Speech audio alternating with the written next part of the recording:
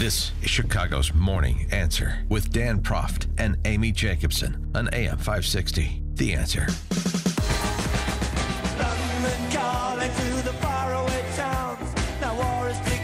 Dan and Amy, I know we're focused on the border security issue and the partial government shutdown, but thinking globally for a minute, we still have chaos in Britain after Theresa May narrowly won a no-confidence vote after her Brexit plan was scuttled by the House of Commons.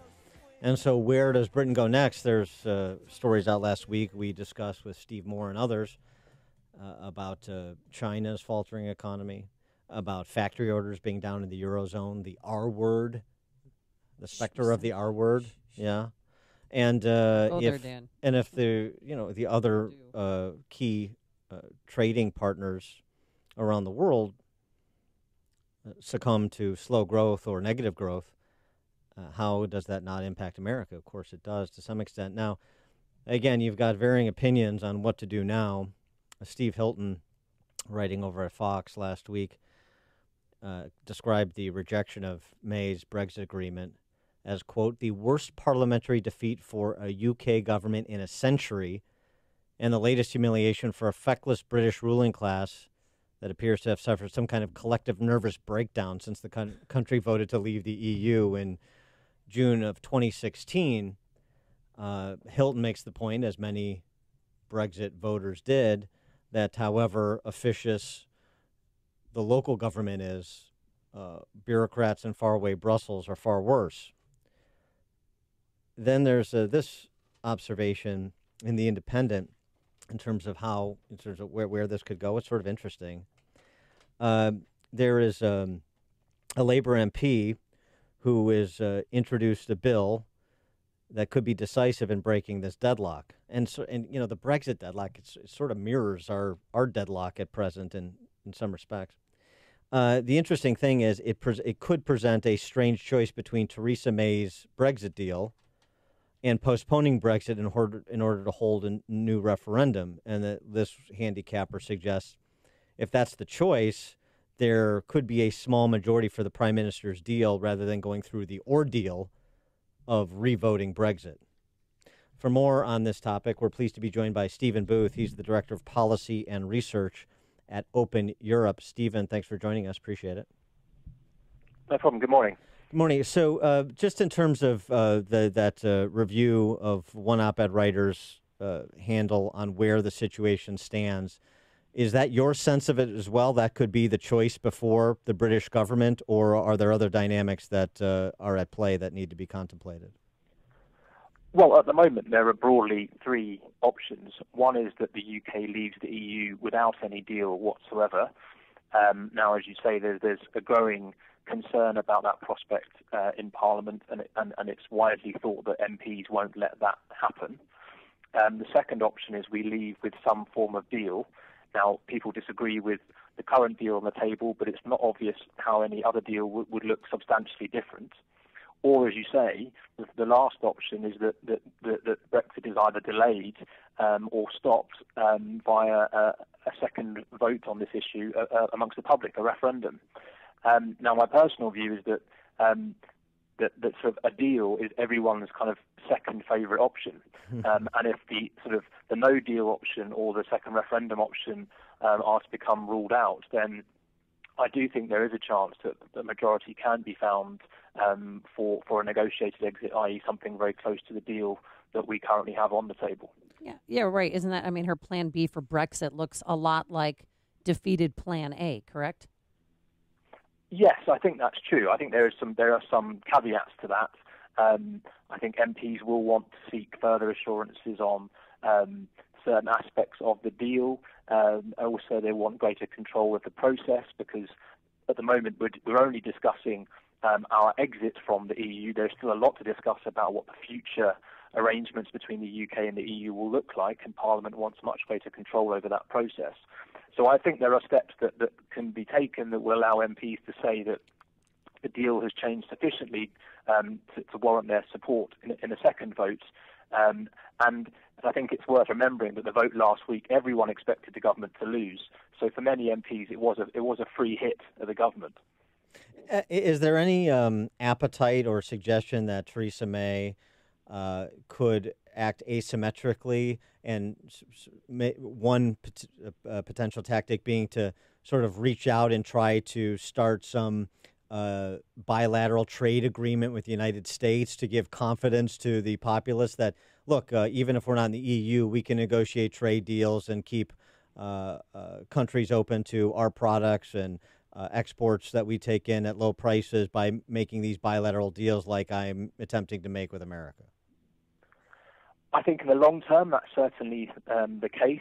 I think that the fact is here in the short term, and being here in London, that everyone is all consumed about this question in the next 2 weeks about what happens, and we do truly have sort of paralysis in terms of government. There is nothing else really on the agenda, including kind of what a future trade policy will look like. And I think that it's everyone's priority here to get this issue settled.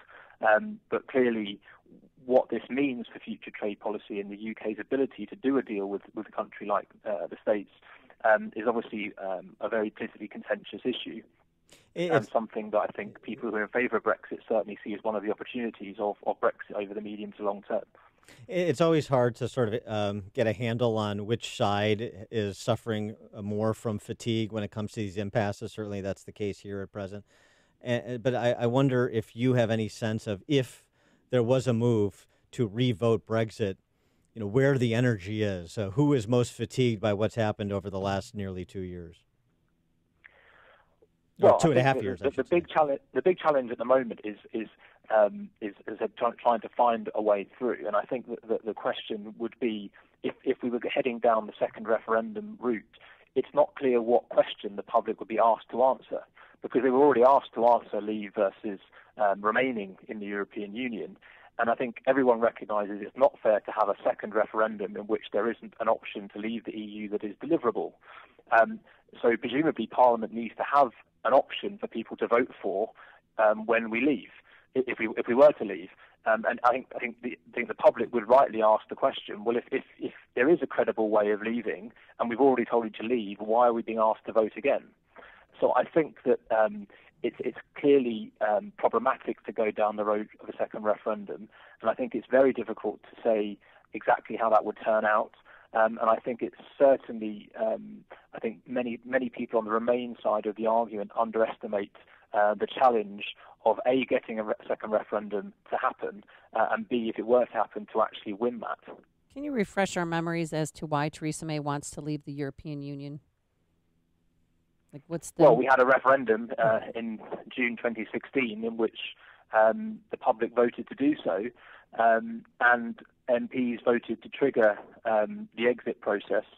And subsequently, we also had a general election in which both the Conservative Party and the main opposition Labour Party all campaigned to respect the referendum.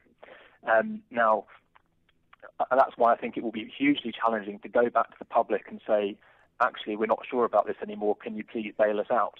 And I think that's why I think people underestimate the challenge of having a second referendum, and why I think public frustration on this could boil over and say, well, look, Parliament has been instructed to do something. What this looks like from the outside of Parliament is an inability for politicians to come up with something sensible, which really shouldn't be as complicated as it seems to be looking. Much was made before May's deal went down of the Irish backstop. So this was a sticking point between the two sides. And I wonder, just one, explain that to our listeners, and two, was that a real impasse, or was that something that was just convenient for opposing sides to use to kill the deal? Because it would seem to me, from my understanding of it, that it shouldn't be that difficult to resolve. But your perspective. Well, I mean, the backstop has been the most contentious element of both the negotiations between the British government and the rest of Europe, but also in Parliament and between the Conservative Party, which is in government, and a party from Northern Ireland, which allows it to be in government by providing the votes for government majorities. And now there are specific problems with the backstop. There are two, really. One of which is it creates different rules for one part of the United Kingdom. So Northern Ireland will be closer to the rest of the EU than the rest of the United Kingdom. The second big problem from the Brexiteer point of view is that it provides for a customs union between the UK and the EU, which would prevent the UK from, for example, signing a comprehensive trade agreement with the US. And while the backstop is meant to be temporary, there is no specific provision that would allow the UK to unilaterally exit the backstop whenever it liked. The backstop would have to be superseded by a new UK-EU trade agreement. So there are two major problems with it, but I think there are also advantages to the UK from the backstop, and I think it's quite difficult to see how the EU will now agree to a backstop with a specific time limit. So I think that we are stuck with some form of backstop as it looks. And I think the question remains whether MPs who reject this deal for different reasons, either because it's not a pure enough Brexit or because it's not close enough to the EU, whether if they can't have what they would like, would they perhaps reconsider and say actually that this deal is far from perfect, but it's better than the alternatives. How much does the concern about what European leadership looks like in a post-Merkel era factor into this discussion as well? Well, actually, I think in many ways, sadly, the UK has become very introspective in the last few months and arguably a couple of years since the referendum. And no one is really thinking about what does the rest of Europe look like, either after we've left or if we were to stay in. And I think the point you raise, as in what does the future of the EU look like, is actually a very important one. It's not clear that there is any consensus in the rest of the European Union, particularly between any future German leader and a French president, on what progress and what future that holds for the rest of the EU. And I think it's important to recognise that the UK has long been a sort of both a hesitant member, but also a member which has not been involved in the key discussions on some of the key issues in Europe, namely, I think you mentioned it at the start of the programme about the future of the Eurozone. The UK was never a member of the Eurozone. We've had our own currency. And secondly, the migration crisis that has affected the rest of the EU much more than the UK, because the UK obviously has no land border with continental Europe. So we've been actually absent from some of the biggest challenges and bigger discussions that's going on in Europe. And I think people sort of are too quick to forget about the challenges that the UK did face whilst being a member of the EU. He is Stephen Booth. He's the Director of Policy and Research at Open Europe. Stephen, thanks so much for joining us. Appreciate your insights. Thank you. And he joined us on our turnkey.pro answer line. If you're talking about it, Dan and Amy are talking about it. It's Chicago's Morning Answer on AM 560. The Answer.